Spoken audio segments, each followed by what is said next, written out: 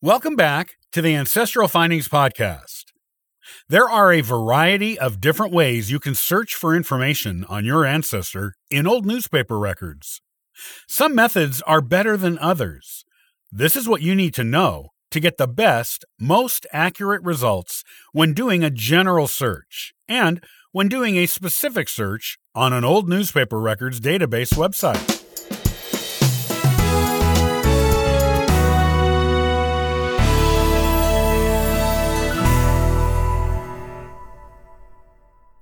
What is the best way to go about searching old newspaper records for information on your ancestors?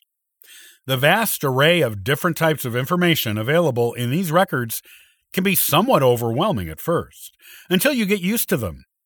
Since most people today will be using indexed online old newspaper records, that is what we will explore. There are certain techniques that will allow you to discover the information you are looking for much more quickly than others.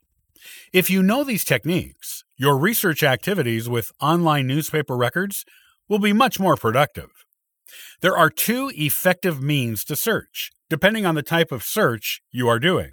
You can be looking for general information on your ancestor, kind of just looking around to see what might be written about him or her, if anything.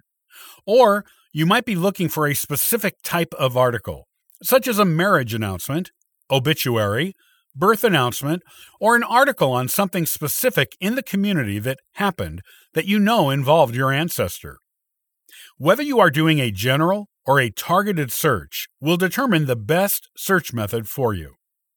If you are doing a general search on an indexed old newspaper's website, it is best to choose a newspaper or a collection of newspapers to search that are closest geographically to where your ancestor lived.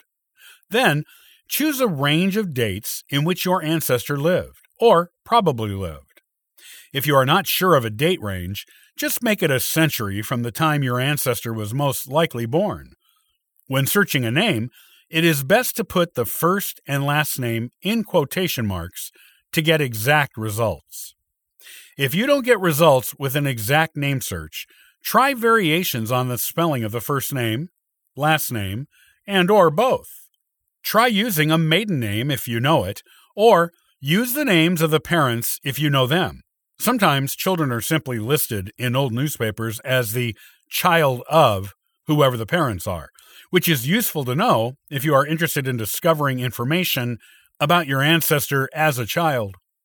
If all else fails, do a general name search within your other search parameters to learn if the name was listed some other way, or if there was a name your ancestor went by that you didn't know. When doing a search for a specific event or type of article, select the type of article from the provided drop-down box, if there is one. Many sites allow you to search by type of article. Use a date range closest to when you know or think the date to be. Use a collection as close to the actual location as possible. Using an exact name search is best, but if you can't find the information that way, you can use name variations, or even leave the name out altogether and simply search your area and date range using other keywords that would be in the type of article for which you are searching.